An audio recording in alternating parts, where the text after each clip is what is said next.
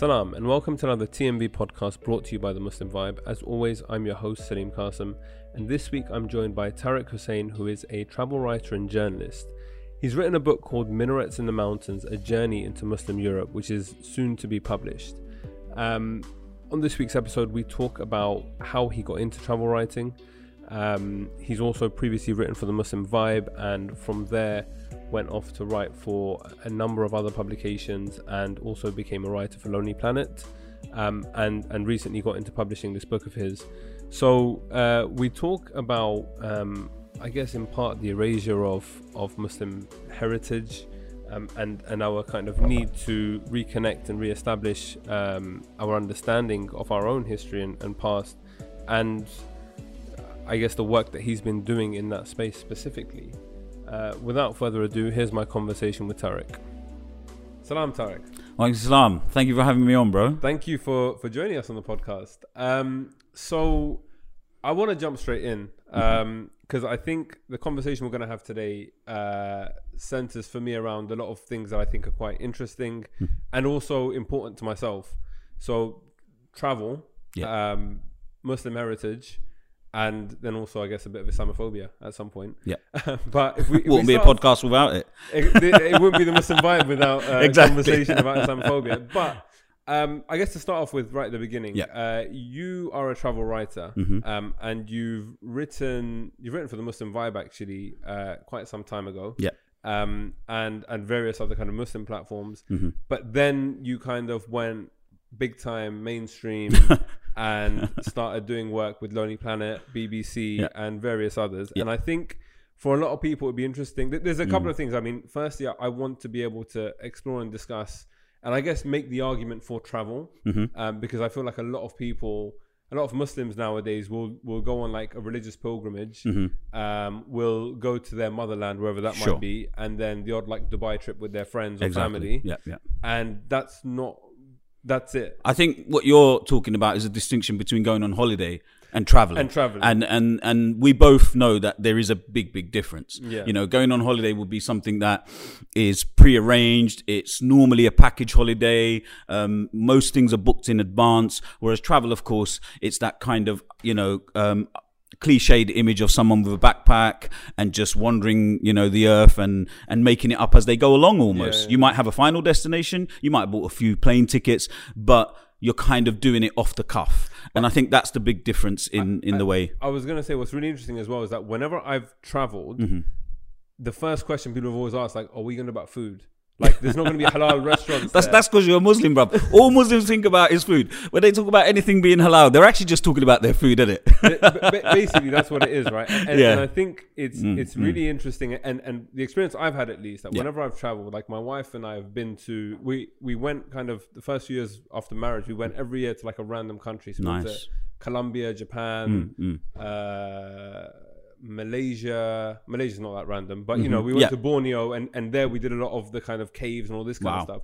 We tried to do kind of different holidays. Yes. And again, to be honest, it got to a point where I think after that we were like, we just want to go to Dubai. We just want halal food. We want a holiday. We want to relax. But the adventure and the kind of like when you experience a different culture, and this is the thing, I wanted to start just talking about travel because I personally feel that when you experience a vastly different culture to your own, and you're entirely out of your element, you kind of on one level realize your insignificance in the world, like how small you are, and it's very humbling. Precisely.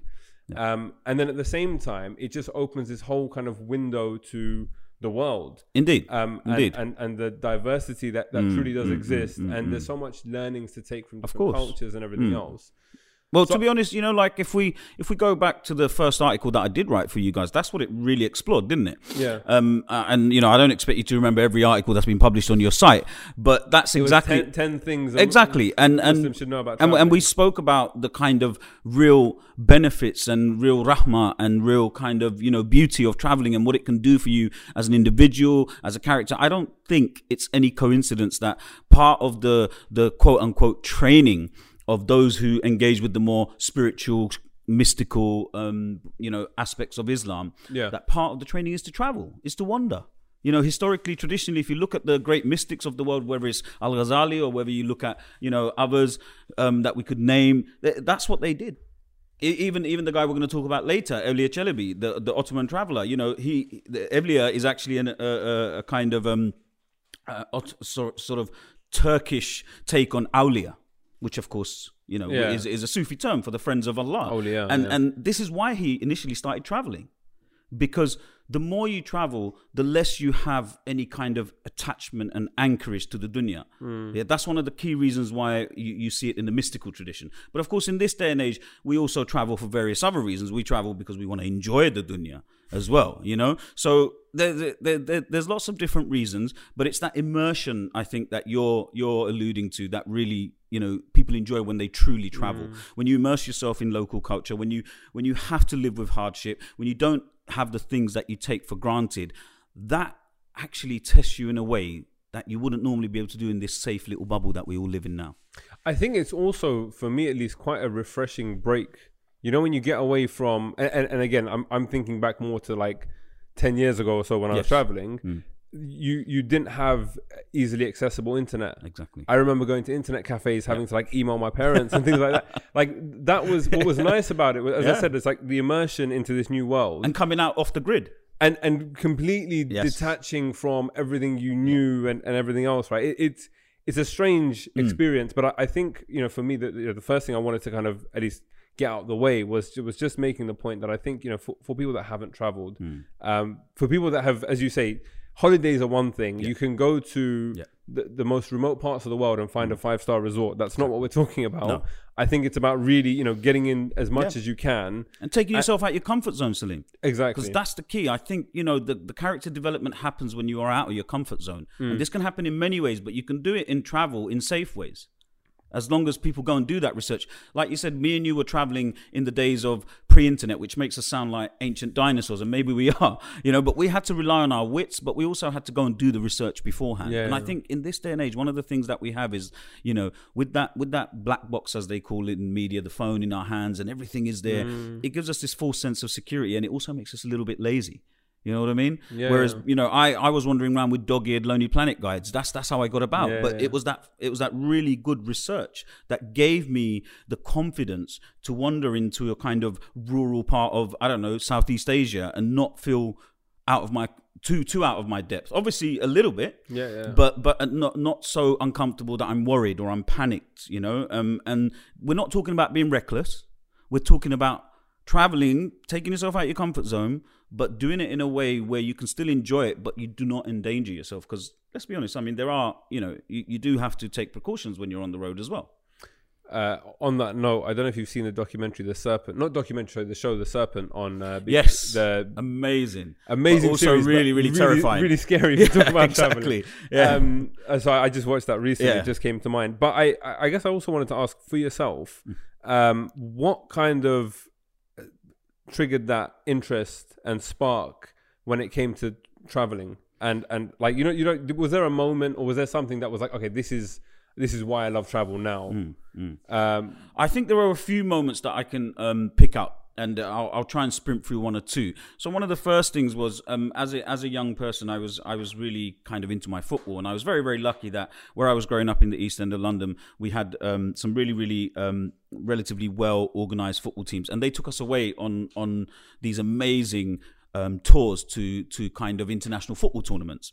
Okay. And so we were the most famous one that we would go to, or the one that we enjoyed the most, was called Dana Cup, and it was out in Denmark. But what would happen is it was the third biggest youth football tournament in the world. So the whole world would come to that tournament. And I remember as a young person, it was one of the first times that I'd been able to go anywhere other than back home, as you put it earlier, right? And to just meet, tall Senegalese people, like actual people from the West Indies, to hang out with Bengalis from Calcutta, to meet Colombians, firsthand.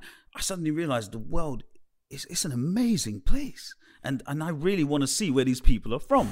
And I remember thinking that, but I had no idea how I was going to do it. I was 16, 17, 18, whatever it was. So that was one of the first moments. I guess another moment would be like when my wife and I went on our honeymoon, like through a package holiday thing years and years ago to Turkey. But we both had that sense of adventure in us. So, we randomly met this guy in the market whose name was Omar, and he's still good friends with us to this day. He was selling watches. Years later, funny story, my cousin goes to Turkey and bumps into him. and makes the connection No that he's way. my cousin. Yeah. random. So this guy, right? Such a wonderful human being. He just says to us, "Oh, you know, you're Muslim and you're from England, blah blah blah. I want to show you Turkey." And we're Yeah. thinking, "Yeah, whatever." You know, he's probably going to take us for a meal to his house. He says, "Meet me the next day at 7 a.m." And then he takes us on this 2-day road trip through Turkey to his like ancestral village, and then to his friend's home in Izmir, and suddenly we're kind of drifting around Turkey with him and his kids, and I just felt like, wow, you know, what an amazing human being. And there are so many of these out there all over the world. And I guess it's what I'm trying to say is that fear I might have had of the world, that's when it began to dissipate. And that's when I began to realize that I really want to go out there and see it all. Do you know what I mean? So yeah, those are definitely two moments that kind of had a massive impact in that respect. That's awesome. I think there's always, like when you were talking, I have a very similar memory from Egypt. Yeah. Where I was looking for a restaurant. I'd just reached my hotel. I was traveling on my own. I'd reached my hotel and I was looking for a restaurant, and this dude was standing outside his shop. And he was like, "Oh, I'll take you to a restaurant." I'm like, "Oh God, I'm gonna get scammed." I don't know how, but I'm gonna get scammed. And he was like, "Let me take you." Yeah. I was like, "Okay, cool, whatever." We went to this really nice restaurant. Uh-huh. He ordered. It was all in Arabic. I had no clue. I was like 17, 18 at the time, 18 I think. And he ordered the food, and I'm like, "Oh God, I'm gonna get hit with like a 50." And he ate as well. I'm like, "Oh my God, he's scamming me. He's gonna hit me with a £50 bill. I'm gonna have to foot it." And he paid the bill. I was like, okay. In fact, no, he made me pay my portion, which is fair. Yeah, fair He enough. paid his. Then he took me to like a nice like shisha cafe. We sat there. We barely spoke because language barrier. We had chai. We had like and then he's like, "Oh, come into my shop now." And I was like, okay. He's like, "I want you to meet my son." So I'm like, okay, cool. His son spoke English, so we had a bit of a conversation. Nice. And the son was like just showing me the stuff. He's like, "Oh, you don't have to buy anything. Like my dad just thought you were lost and wanted to help you out." And like the whole time, I feel really bad because the whole time I'm like, this guy's gonna scam me. He's gonna steal my kidneys. He's gonna kill me. You know how like my mum. Like, This is why you got to stop watching things like The Serpent, bro. this is the thing. No, but you hear horror stories and like your parents always telling you, don't talk to strangers or whatever. And especially when you're abroad and you can't speak the language, it can be quite alarming. But what I've seen and what I've realized is that actually a lot of people are very good and very decent. 100%. And you have to be wise and you have to be smart. Yeah. But as you said, like you have crazy things happen and the most amazing stories will come out of these experiences. Definitely. But you have to kind of put yourself out there. Yes, and not just put yourself out there as well, but also sometimes go with your gut. I think the more we travel as well, the more we develop an instinct for these things, and sometimes obviously when you're starting out, it's also good to do that little bit of research and know the kind of areas where these kind of shady characters are likely to be hanging about. And if you do that kind of research and go out there, then obviously you're reducing the odds of getting skanked. But the 100%. reality is, when you're on the road, you are going to get skanked. You're going to get bumped every now and then, and you're going to get done over every now and then. As long as it isn't nothing too cynical or too harmful, that's part and parcel of travel as well. If it's one kidney, you've got a second. Yeah, you know what I mean? It's exactly. Exactly. So coming back to kind of your kind of professional journey, I think what's interesting is that, as I said, you started out and you've been working in journalism for a long time, or in the media for a long time, but I think the transition from writing articles for platforms like the Muslim Vibe to then me seeing on your Facebook that suddenly you're writing for Lonely Planet. That's not like a thing that happens very normally. And I think for a lot of people, that's also kind of like, I know at one point in my life, that was a dream of mine, that I would love to be able to write for Lonely Planet, because whenever you go on holiday, like in the airport, that's all you're seeing is just a row of Lonely Planet guides. Exactly. And I've used them, and you talked about traveling with dog-eared books. I remember, I feel like I'm just reading off countries here, but I remember when I went to China, there was like this one bit about these tailor-made suits, and it was like, in this town you take this bus, then you go here, and then it's literally like there's no road names. Like you take the second right, and then it's the door on the left. And I was like, this can't be right. And we followed it. We get there, the door on the left was there. We went through, and I was like, I'm looking for a suit. Like, do you even know? And I got this amazing like 3-piece tailor-made suit for like 50 quid. I was like, this is incredible. Some of the stuff that we write in there literally, we had to go there ourselves. Yeah. We had to physically, and to be honest, it's part of the contract, Salim. You know, it's not this kind of like, you know, some of these modern writers, they're just basing it off research that they've done on the desk. We physically go to these places. Yeah. So when we tell you about a random bus that turns up once a week at 3 p.m., that's going to turn up at 3 p.m. You know what I mean? And this is what sometimes I think people in this day and age with the smartphone don't appreciate. Yeah. Not everything is online. The whole world is not. They think they can just Google everything. But that one bus that comes once a week, unless somebody puts that information online, you're not going to find it. You know what I mean? And that's where the beauty of that kind of research was on another level. You know, but of course, in this day and age, things are changing and things are adapting. But yeah, how did you find yourself writing for Lonely Planet? How did that come about? So really, it was kind of, I think it was about timing. You know, a lot of these, we're Muslims, so it's about qadr and all of that as well. But I think a lot of it was timing, because you see, what I did was I didn't just want to write about travel. I wanted to write specifically about Muslim heritage as part of travel. So I wanted to use travel as a vehicle to encourage people to explore heritage on their travels, and I felt like that would make my writing interesting. That was my niche, shall we say. Yeah. And it just so happened that I turned up on people's radar. So I actually got invited by Lonely Planet because they were looking for somebody who was a Muslim travel expert. And of course, you know, they could have approached maybe 100 influencers if they wanted to, but they were looking for someone who knows how to do a deep dive, someone who researches, someone who looks into their history and heritage, and you know, in a way that is consistent with the Lonely Planet way.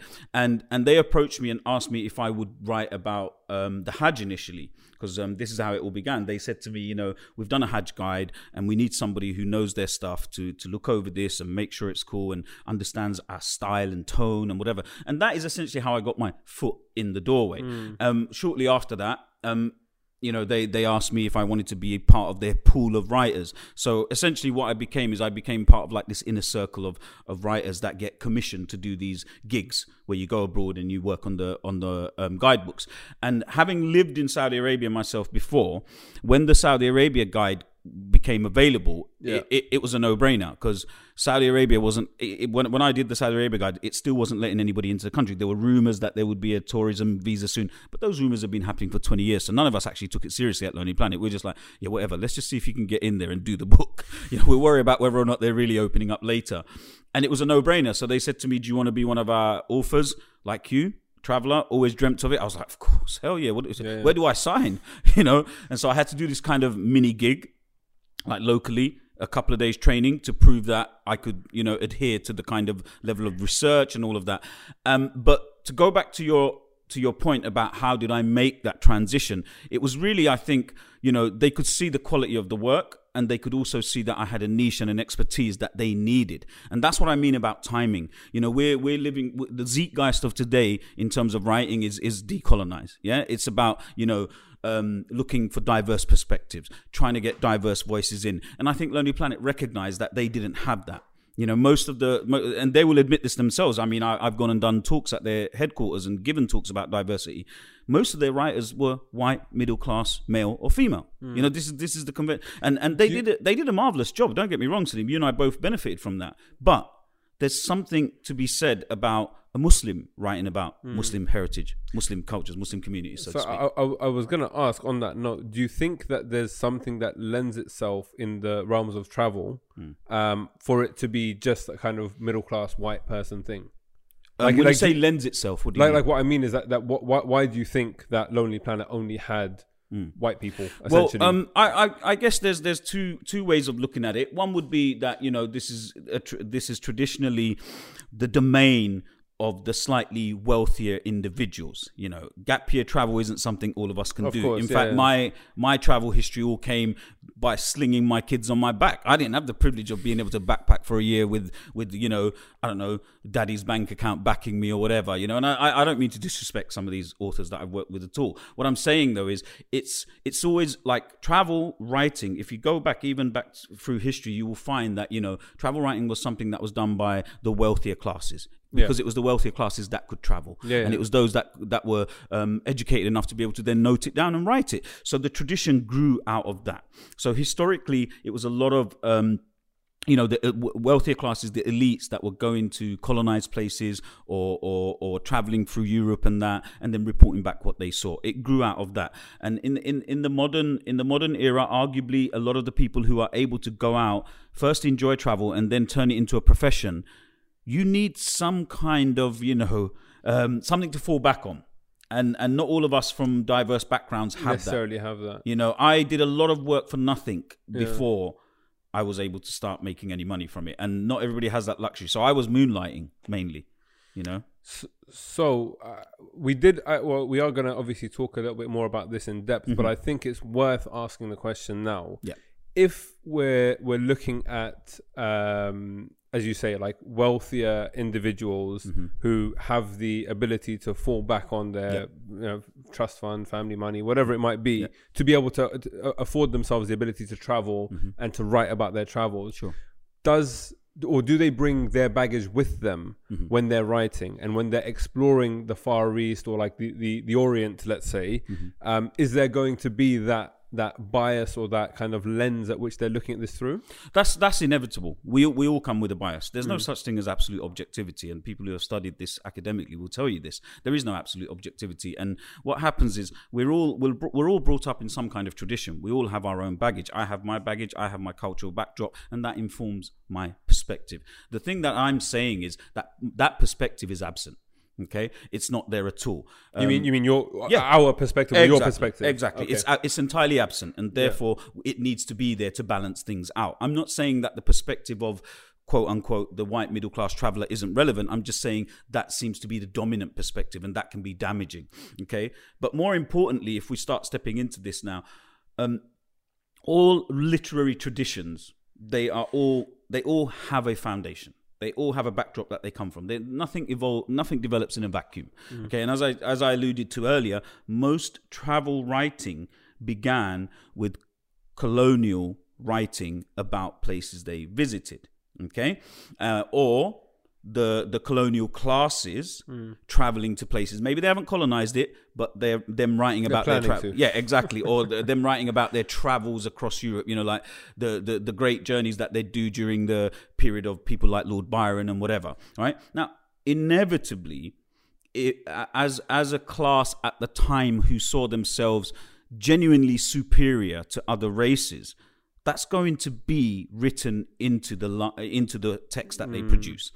And if that text then becomes the foundations of modern travel writing, you can see where I'm going with this, right? Course, yeah. And so even the most well-meaning travel writer today is still standing on the shoulders of that literary tradition, is what I'm saying, including myself. We were joking off air that sometimes, you know, I mistakenly use words like I discovered. You know, I didn't discover nothing. It was already there. I just went and saw it and found it and wrote about it.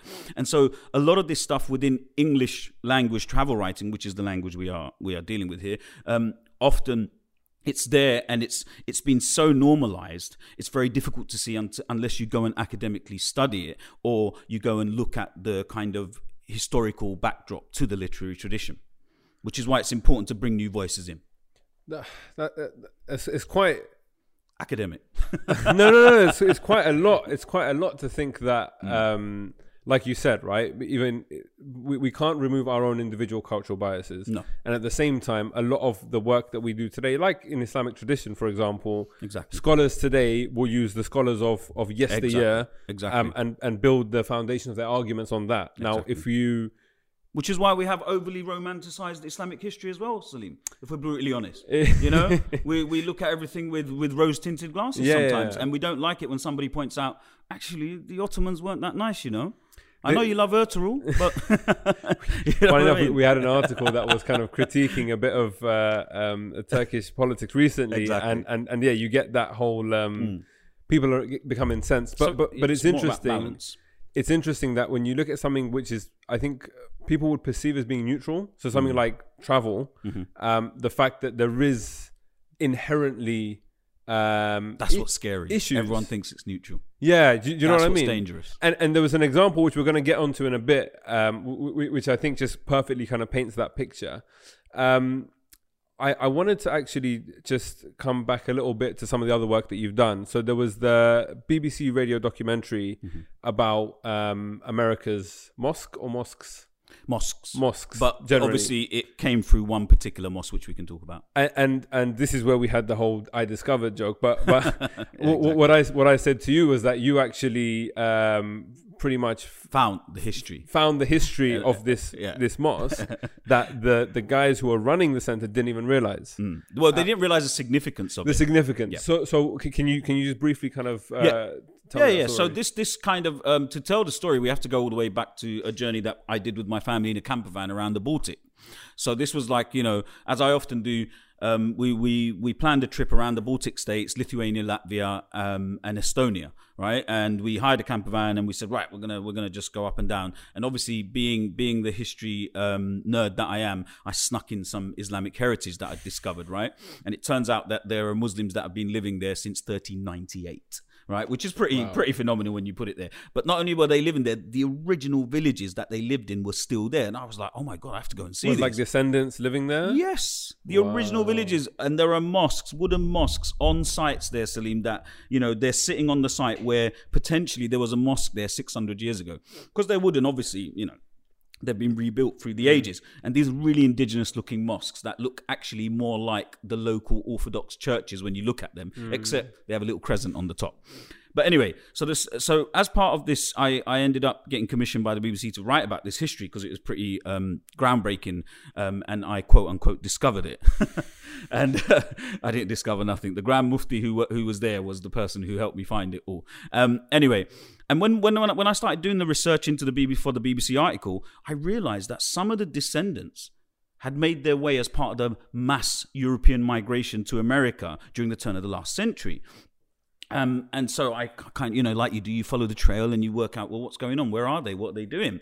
And it turns out they founded a mosque in Brooklyn in the early 1900s, which, because it's survived, there were other mosques founded in other places by other Muslims, but because this is the one that survived, it's the oldest surviving mosque in America. Now, the custodians are direct descendants of the original founders, but as a community, they don't really engage with it the way Muslims engage with the mosque anyway. It started to become almost like a cultural center and whatever. Yeah. And so when we went over there and we did the radio program, because off the back of it, I kind of pitched for a 2-part documentary. This is around the time Trump is running for presidency and he's spouting about how much he wants Muslims out and blah blah blah. So obviously it was topical. It was topical to do a program about the mosques of America. And so I nearly used the word discovered again. So we kind of focused the first part on that mosque, and we focused it on another mosque called the Mother Mosque, right? Which was built by Syrians that went there during the time of when Syria was actually still part of the Ottoman Empire, and it was known as Greater Syria, and they all moved out there.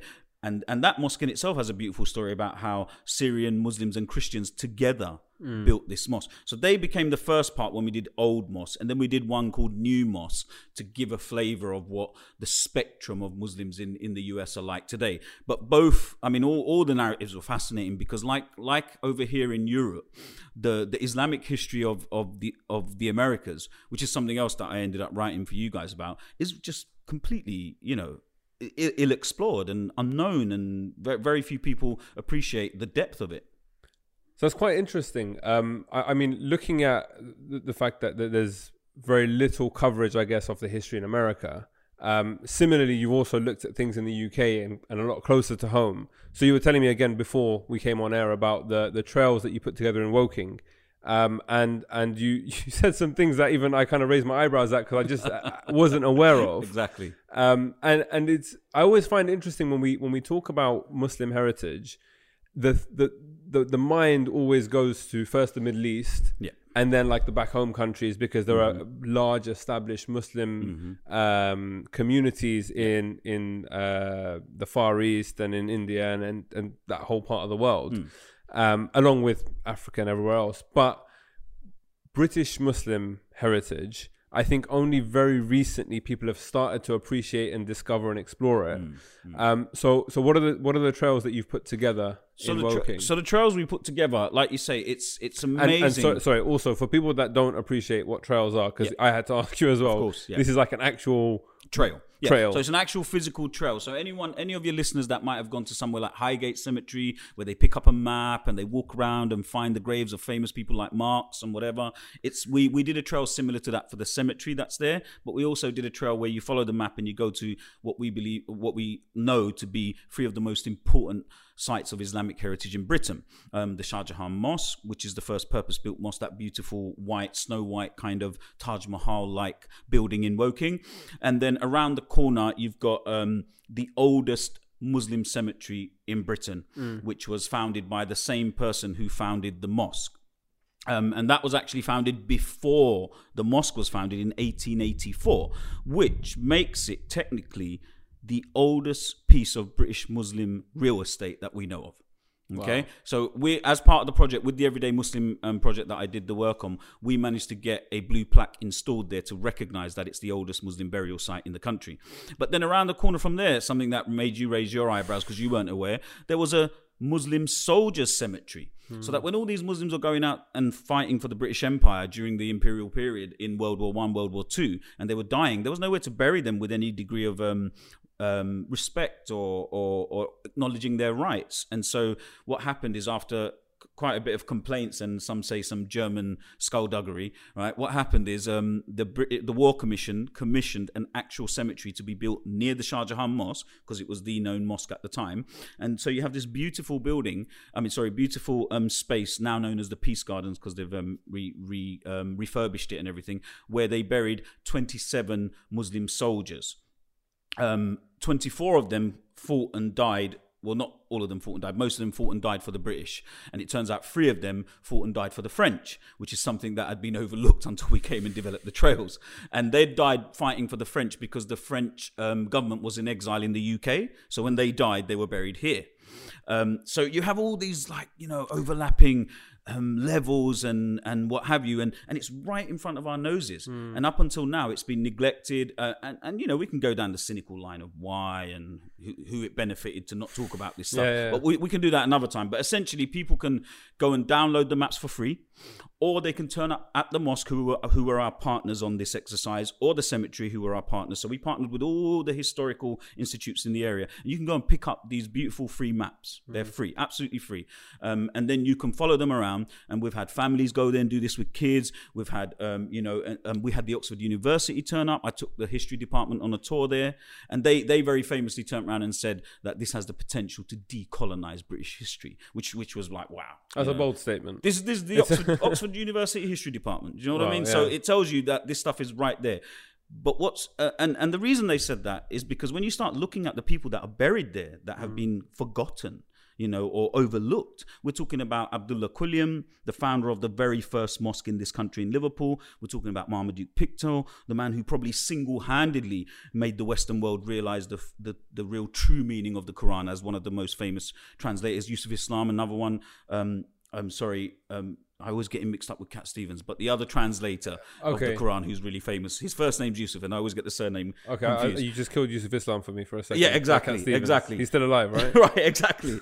So it's Yusuf Ali. Right? Yusuf Ali. And then you've also got Lord Headley, one of the early converts to Islam, who was obviously a lord. Then you've also got sirs in there that were converts. You've got royals in there that were converts. You've got Ottoman, one of the last Ottoman princesses as well, right? She's buried there with her mum. You've got even up to the modern era. We've got Dame Zaha Hadid, the British Iraqi architect, the amazing architect. Yeah, she's buried there as well. Really? She's on our trail. Yeah. And then I told you again, using that awful word discovered, I refound the grave of a Meccan princess whose lineage goes directly back to the Prophet ﷺ. And she's half quote unquote British. She's actually half Irish, but at the time the Irish were part of the British Empire. So she's, in most sources, she's regarded as half British. But we've got somebody who's directly descended. And her lineage is spot on. We've had experts look at it. We've looked at all the sources. She's the other branch of the family that are now the royals of the Jordanian family, because they obviously claim to be direct. So it's 2 branches. And she's buried there as well. And so we put her on the trail. And what we did is, with the big hitters, because we only had so much, money. With the big hitters, we did quite a deep dive on their history, their heritage, the founder of the mosque, Wilhelm Gottlieb Leitner, and people like that. And we did some mini bios so people can really appreciate it. And with the others, most people can look them up. But it's pretty phenomenal. I was going to say, actually, coming back to something you said earlier about deep diving, and also, like, you made the case for why it's important. I think, what's fascinating is that one question always leads to another.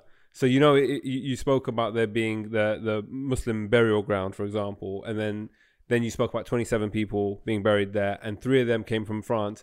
And the more questions you ask, you just like unravel more and more history, which I think is so fascinating and telling in its own way. Like you mentioned the princess, for example. Exactly. How did she end up in the UK? What's her journey? And there's so much rich talk about heritage. Like it's all there in history, right? But I think also when we talk about deep diving, it's interesting and significant. And I want your thoughts on, because I think from the sounds of it, your kind of specific intrigues and area of expertise is in deep diving, in really getting underneath a topic and like looking at it in its entirety.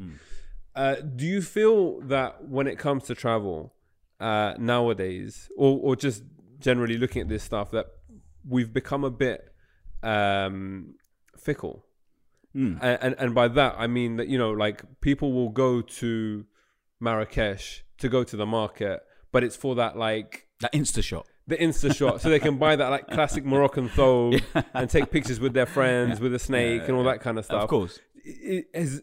Have we lost the essence? Because also right at the beginning we were talking about the essence of travel, and like the transformative effect it can have on us, and even like the spiritual. Although we didn't go deep, but it has spiritual kind of realities. And again, when you were talking, I was thinking of the hadith of the Prophet that seek knowledge even if it means going to China. Exactly. And I always found that to be incredibly significant, because China's just like a random part of the world. But again, there's this thing about travel and the transformative effect I think it can have.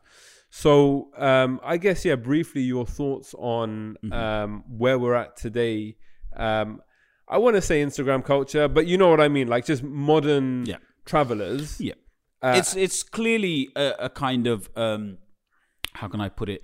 It comes out of that kind of hedonistic side of traveling, so to speak. Where you travel to immerse yourself in a different way to what me and you have been talking about. It's the classic. What you might call the 18 to 30 club or whatever back in the day. You know what I mean? Where people go and they just want to indulge. Yeah, it's kind of an evolution of that to an extent, but also not everybody is interested in traveling the way you and I are. And there's absolutely nothing wrong with that. Some people do just, they work hard all year, they save up all their money, and they just want to splash out. Exactly, and they just want to go, and they want to take those pictures, and they want to drive those cars, and they want to climb the Burj Khalifa, and they want to buy the little trinkets and whatever, and come home, and that's absolutely fine. And there's nothing wrong with that. But that's clearly the more commercial side of travel, and we see that is the one that. Most influencers and that are geared up to try and target and engage with, because of course when you're writing, just from a writing perspective, when you're writing the top 10 things to do, the top 10 places to eat this, there is no deep dive there, and nobody wants a deep dive either. They're literally on the plane probably scrolling that list thinking, right, I'm going to eat there, I'm going to go there, and I'm going to do that, and they build up their itinerary.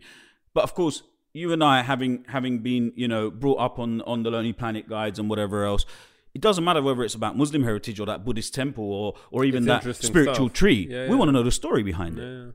And that's a different type of traveler. And I think we do need to make that distinction and recognize that not everybody's going to be interested in the stuff I'm doing, just in the same way I'm not interested in the woman looking off into the distance as she takes her picture in front of whatever. I always think that it can't be very fulfilling, that kind of checkbox thing. So, you talk about that, whenever I've been anywhere, the first thing you Google is top things to do in this city, top places to eat, whatever. Exactly. And for me, there's almost like I think, okay, I have to do these things because they're the most significant sites. FOMO. Not even FOMO, no, but there's something there. But yeah. It's not about going there, taking the picture and leaving. There's actually often, there's a lot of depth in the history and the culture and whatever else. And so I remember oh god, it's just travel story hour for me. But I remember being in Lebanon, and I think it was Byblos, where they've got the ancient Roman ruins. Yes, of like the. I think it's Byblos. But anyways, so I remember going there, and this guy came up to us like, "Oh, do you want a guided tour for like $25 or whatever?" I was like, "Listen, mate, I'm all right." I actually studied like classical civilizations. So I was like, "I'll be all right. I can blag it." We get there, and there's just like it's just huge ruins, and there's no plaques anywhere. There's nothing. So I was like, actually, I could have done with that guy. Yeah, so I actually went back, like head down. I was like, I'm really sorry that I blanked you on the way up. I'll pay you 30 if you don't mention the fact. But no, like, and then we had like an amazing hour, 2 hours where he took us around and showed us everything. And I was annoyed because I actually did know half the stuff, but I just couldn't identify it. Of course, because it's all just random ruins. You don't have that local knowledge. But it's I think like for me, if you walk through these ruins, they look amazing, and we took a bunch of pictures before actually, because we left him, we took a bunch of pictures, and we were like, actually we could just leave now, but let's actually learn something at the same time. Yes. And that's where the real added benefit is, and like where you actually open your mind, and it takes you, I guess, somewhere else in your own head. But that's not for everyone. Yeah, I guess so. You know, and but this is, I guess, coming back to the question, I feel like it's a waste going to a site like that or anywhere and just getting the picture, because ultimately, what's that for? I mean, people nowadays don't take pictures for their own photo albums at home. They take them for... That's to say you've been somewhere to show someone. For social media consumption, right? For the likes, for the plaudits, and for everything else. And I'm victim of this as well. I do this as well. Everyone does. Yeah. But I think deep down, we kind of need to assess ourselves. And like I've actively tried to kind of hold back on sharing everything and all my stories, and because then I've got nothing to talk to you about on a podcast, right? Well, no, you're spot on. And obviously it is partly a victim of the age we live in. You know, we live in a very narcissistic age. You know, there's no getting away from that. You know, and you can see that we are all victims of it. I've got social media presence. I have to have it. You know, I can't survive as a travel writer if I don't have it. And so I realized that I also have to provide that kind of content for some people as well. I've done listicles. You know, I've done pictures for the sake of showing people, oh, look, this amazing thing, without going too hard in on it, because not everybody is into that. And we have to also appreciate that, you know. And my wife kind of set me straight on this. I can't start sounding too much like a snob. Do you know what I mean? Like, some people just want to go lie on a beach and have, you know, for want of a better phrase, have a few drinks and have a nice meal and then come home. And that's enough for some people. And that's what they want to do. But you and me, maybe, we do like to go there, and we do want to know the significance of that pile of rocks. And, you know, we want to know, because like you said, you studied classics. Yeah. You know, I'm a historian. You know, it's inevitable we're going to stand in front of the rocks and muse over what on earth went down. While people are just laughing like, bro, somebody just put those rocks there 5 minutes ago. What are you doing? So I think it's horses for courses, isn't it? Yeah, and I mean, coming on to like your latest project now, and also I guess if you have you one other bit I forgot to mention was the kind of heritage stuff that you've done in Thailand. Yeah. And I guess you mentioned that you'd been out there during COVID or before COVID? So it was pre-COVID. Pre-COVID. And I was, and this is what I meant about being able to kind of, I was in the right place at the right time. So Lonely Planet, obviously, we're looking for somebody who's a Muslim heritage expert. And sometimes, you know, even they don't know why they need somebody like me. Initially, they brought me in for the Hajj, obvious, right? Hajj, Saudi, all that kind of stuff. But then I started to point out that, you know, you're going to places and you're not covering the Islamic heritage in a way that is really representative of what's going on the ground. And part of the reason is because the people you traditionally send there, their radar isn't on that. Their radar is on something else, and that's fine. You know, like I said to you before, it's about cultural baggage.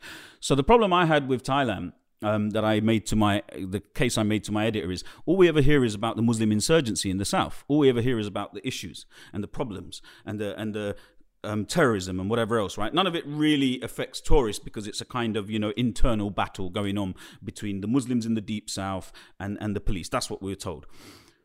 And I said, look, I want to try and change that, at least in the guides. You know, I want to go and I want to explore the history and heritage, and I want to talk about the food. I want to talk about where this stuff comes from. I want to talk about the beautiful mosques that we never see in your guides, you know. We see some, you know, Lonely Planet does cover bits and pieces. And when I did that, I was blown away. I was absolutely blown away. I found myself Tomb Raider style, climbing up hills through jungles, finding like fortresses built by a sultan in the 17th century that had never been written about in an English guidebook. Yeah. And I was just like, whoa, what's going on here? Why is none of this? Well, I knew why, because, I've been in the game long enough. And so I did what I could in the time I had, as well as covering the basics that I have to cover, that, all the stuff that Lonely Planet normally does. I tried to add to that. And one of the things I as I mentioned to you, is like I put in a few trail maps within the guidebook where you can go on walks and whatever to explore Muslim food, go and wander around Muslim villages in the south, and in this case, the historical forts, and even the tomb of a sultan whose name happens to be Sultan Suleiman Shah. And every time I mention that, obviously the Ertugrul fans get very excited, but it's not. This is a Persian Thai sultan who's buried there, whose tomb I visited and found, and not found. Again, I've done it again, right? I didn't find nothing. You didn't find I didn't discover it. I just went and wrote about it, right? And I put it into the guidebook. And as part of that trail, the guidebook that I put it in, it went to publish, and then COVID came. So there was about 6 books that I was contributing to about Thailand, because Thailand's the bestseller for Lonely Planet, that have all been put on hold permanently because of COVID. And I don't know if you're aware, but Lonely Planet is going through a massive transition now. It shut down a lot of its offices. It's been bought by a new digital company, and so the future is quite uncertain. And from a very selfish perspective, I'm absolutely gutted, because all that stuff I did on Muslim Thailand may never see the light of day. So I really don't know. Can you not repurpose it anywhere else? No, it's not mine. Yeah, and when I do that kind of research, Lonely Planet owns it all, so it's entirely up to them what they want to do with it. But rumor has it that when they do, get back on their feet, because Lonely Planet Thailand is one of their best sellers, they will probably publish their best sellers again. But they will have to do an update, because for 2 years it will be 2 years once they go for it. They'll have to do an update, because a lot of the research I did, businesses might not have survived. Places have changed. New rules have come in. So they'll still have to do some research before they can publish that. But I was really excited about that, because I had so much stuff in there that was fresh. If you accidentally leave your laptop unlocked, the Muslim Vibe might have an exclusive Thailand series that we push out. And then I'll get sued, because this is all being recorded. With an unnamed source. It's fine. We can throw you on. It's a necessary evil, I think. Exactly. You can go to jail and, Yeah. So, but that was amazing. Like, one of the things that I remember coming back with, and people didn't realize, is a lot of people go to Thai restaurants and they love the masaman curry, and a lot of people don't realize that comes from the word Musulman. Yeah. I can always hear it afterwards. Yeah, like, you never know it until someone says it. It's in front of your eyes, but until somebody points it out. And then when I started looking into the historicity of it, and I went to the areas where this dish evolved, it's because it came from Persian culture. So this is something that a lot of people also didn't realize. It came from Persian culture, because the kind of post-medieval Thai empires, they were fascinated by Persian court culture. So they would like mimic the rituals. They had like Persian travelers at their courts. They had Muslim travelers from all over the world at their courts. And this is how the food came in, as well as items of clothing, various traditions, which I put into the book that may never be published. Well, I'm glad that we got some of it at least. Yeah. So now coming on to Minarets in the Mountains, a book that will be published. Inshallah. What's the story there? This is you going through Europe, and I guess again, I was going to use the word for you, discovering. Let's use it. But no, I mean. Putting in writing, documenting. Yeah, that's a good word. Muslim heritage in Europe. Yeah. So what was the project about, and how did it all come together? So the project was a very personal one, because as you know, Salim, it was with my family. So my family and I were on a road trip through the summer, and I deliberately wanted to take them to a part of Europe that had an indigenous living Muslim heritage and culture. This is the big difference. All of us now have some inkling of something went down in Spain, and we know that there were Muslims there at one point, but we know they're not there anymore. Not the original ones. Of course, there's loads of Moroccan Muslims there now. North African Muslims. So I wanted to take my children and my family on a journey whilst doing the research, but also give them that experience of recognizing that they have their own indigenous Muslim heritage as Europeans. And that was really important for me. But I also wanted them to recognize that this part of Europe, which is the Western Balkans, countries like Serbia, Albania, Kosovo, Bosnia, I wanted them to recognize that these countries are actually Europe as well, regardless of the way in which there's this dichotomy that's been created, this split that's been created, where when we talk about those countries, we have to qualify it with Eastern Europe. Nobody ever tells me to qualify Germany with Western Europe. Do you know what I mean? So it was going to be an experience for them, but of course, for me, it was also going to be the premise of a book, because I wanted to do something that would enter the mainstream. This stuff is in academia. You can go and find this stuff on bookshelves in academia, but I wanted to put something in the popular mainstream that everybody could access and engage with, that would allow them to popularize the notion that there is a living indigenous Muslim culture. In fact, yesterday I was talking to my Bosnian friend, and he was saying, it just occurred to me, Muslims are more indigenous to Europe than white people are to America. And I was like, bro, don't be saying that too loud. Do you know what I mean? But it's true, right? When you think about it, right? The white colonial powers that went to the US, they're what, 300, 400 years old max? Whereas Muslims have been here since the 8th century, 7th century. You know what I mean? And the Muslims that I went and visited, their descendants go back at least 500-600 years. So it was about normalizing that. It's interesting. We had Amra, who is an author on the podcast, Bosnian author, and she was writing about her experience surviving the genocide and everything that took place. And we had a little conversation on that podcast episode about how Muslims from that region, for us and for the majority, don't look Muslim, they look European, and they're very much overlooked. And like you talk about how indigenous they are to Europe, we kind of overlook that historically. And I think even as Muslims, they're not seen as like the right type of, they don't look Muslim, so we completely overlook them. But why is that? I don't know. You're the expert. This is one of the things. Yeah, this is one of the things that I tried to argue. Obviously, there are probably a number of reasons, but I think one of the reasons is because they have deliberately been othered in the European narrative. When you look at what Europe is, these guys, and it's not just the Muslims here. We're talking about just Eastern Europe generally. It's been othered, and so my kind of thesis, argument, whatever you want to call it, in the book. Is to make the point that maybe it's been othered because it was historically Muslim, because the whole region was historically the Ottoman Muslim Empire, and so from about the 14th century up until the early 20th century, this whole part of Europe was Muslim. Would you go so far as to say that historians have lied? I wouldn't say they've lied. We've had incidents where they've bent the truth, and historians have deliberately left certain bits of information out. Yeah. Okay, but I think the way in which that part of Europe has been presented to us, it's been deliberately kept at arm's length, and it's been deliberately seen as something different to what they deem to be Europe. But why would you not go so far as to say that they've lied? The reason I'm asking is because what I would argue is that systematically a narrative has been put in place to other Bosnian Muslims, hence leading to the genocide that took place and everything else that happened there. Right. You've spoken about othering the same way that Amra did. And this whole narrative that has existed has led to people being killed and everything else, but also this lack of appreciation and acknowledgement of the rich history that does exist. And I think with more of that and more of appreciation and acceptance at a systematic level, we wouldn't have the modern problems we have in that region and generally speaking. So do you not think it's they've been selective is the best way to say it, Salim, without kind of, because then I would suggest that I've read all of the history of that region, and I haven't, because most of it is written in a language I can't access. Let's be blunt. But where I have written history that has been very, very selective, it's clearly left out certain bits of information. And what people also need to recognize is history isn't science. It's not facts. It's interpretation of certain facts, maybe. Yeah.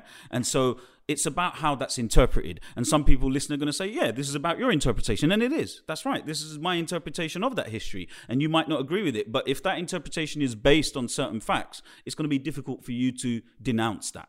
Okay? So, for example, we were talking off air. One of the facts is the Mostar Bridge, the beautiful Mostar Bridge in Mostar, was built by Ottomans. Yet, up until the early 20th century, we had travel writers, historians, even apparent architectural experts from the West claiming it was built by Romans because they just could not accept that Muslims could build something so beautiful, even though there was inscriptions on the bridge that said Sultan Suleiman. They said, "Oh, this has been faked," and they've scrubbed out the original Latin ones. And one female travel writer, English travel writer, she turned around and described it something, and I'm paraphrasing, something along the lines of, it's kind of this Latin architectural marvel in the midst of barbarism. And I kind of borrow that to call my chapter for that particular visit a bridge amongst barbarism or the barbaric bridge or something that off the top of my head. But yeah, it's that kind of So this isn't a travel book that you've written. It's more of like it's travel literature, we call it. Travel literature. Yeah. So it's not a guidebook. It's not a guidebook. Yeah. So there's guidebooks, obviously, that's for somebody else to carry around. But this is what is known as armchair travel. So in other words, you go on a journey with me by reading it. It's travel literature. It's what people like William Dalrymple historically wrote. Eric Newby, Bill Bryson, all these people.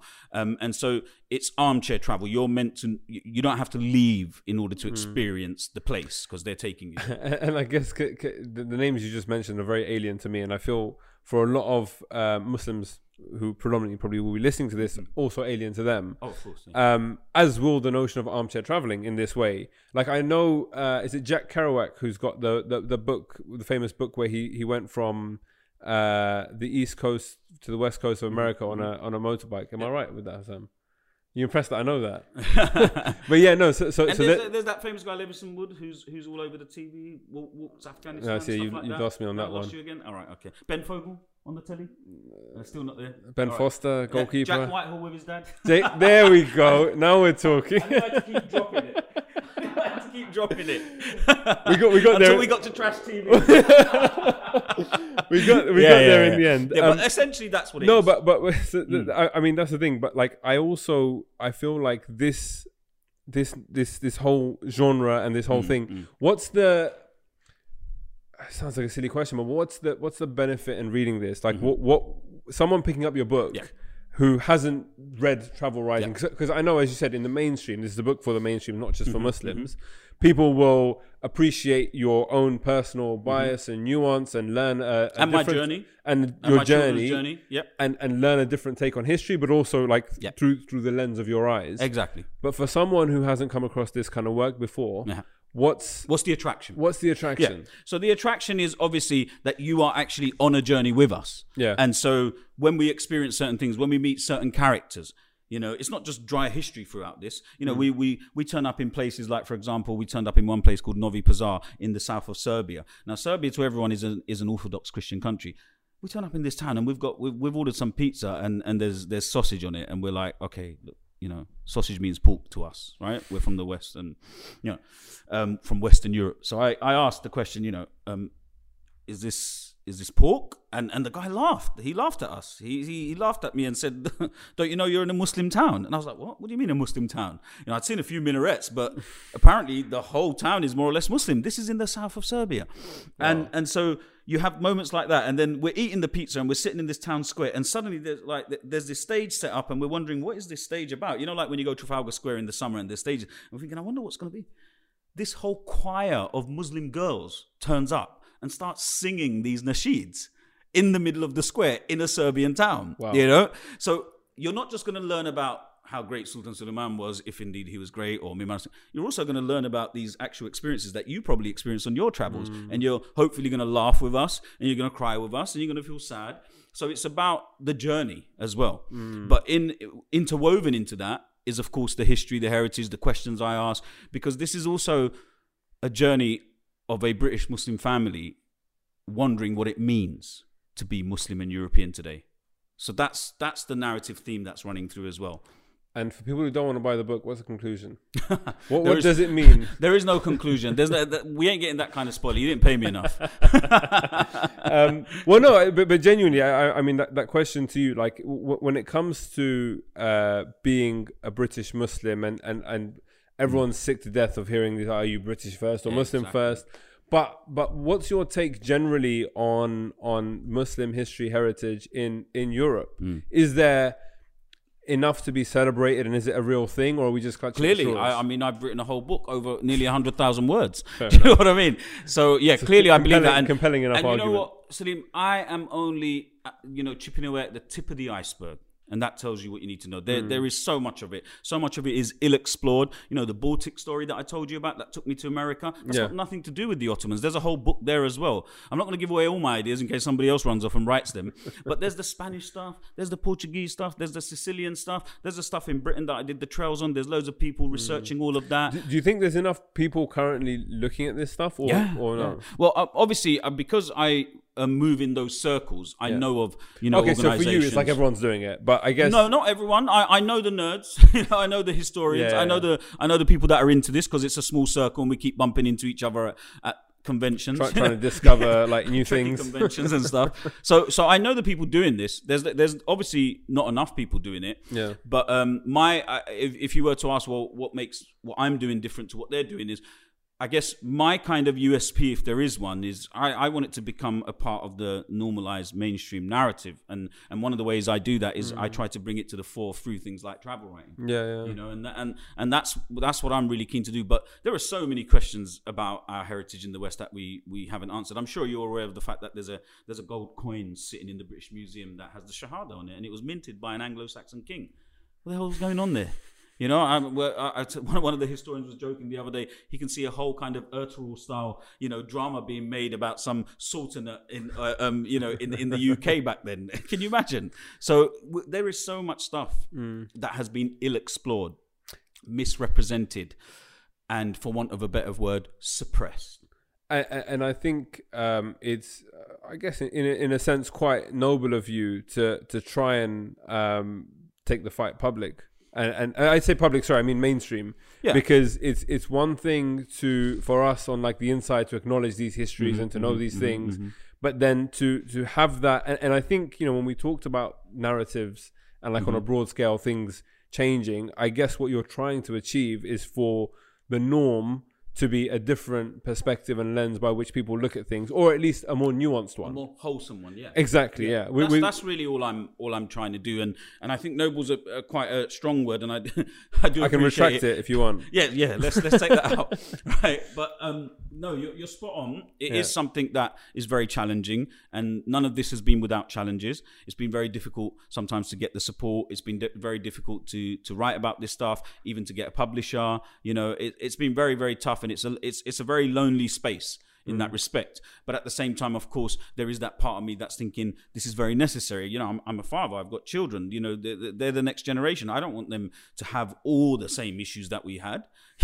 About belonging, identity, all of that. I want them to know a bit more of the picture. I don't pretend that I'm going to somehow present the entire picture, but I'm going to tell them that there is another picture that they can look at as well.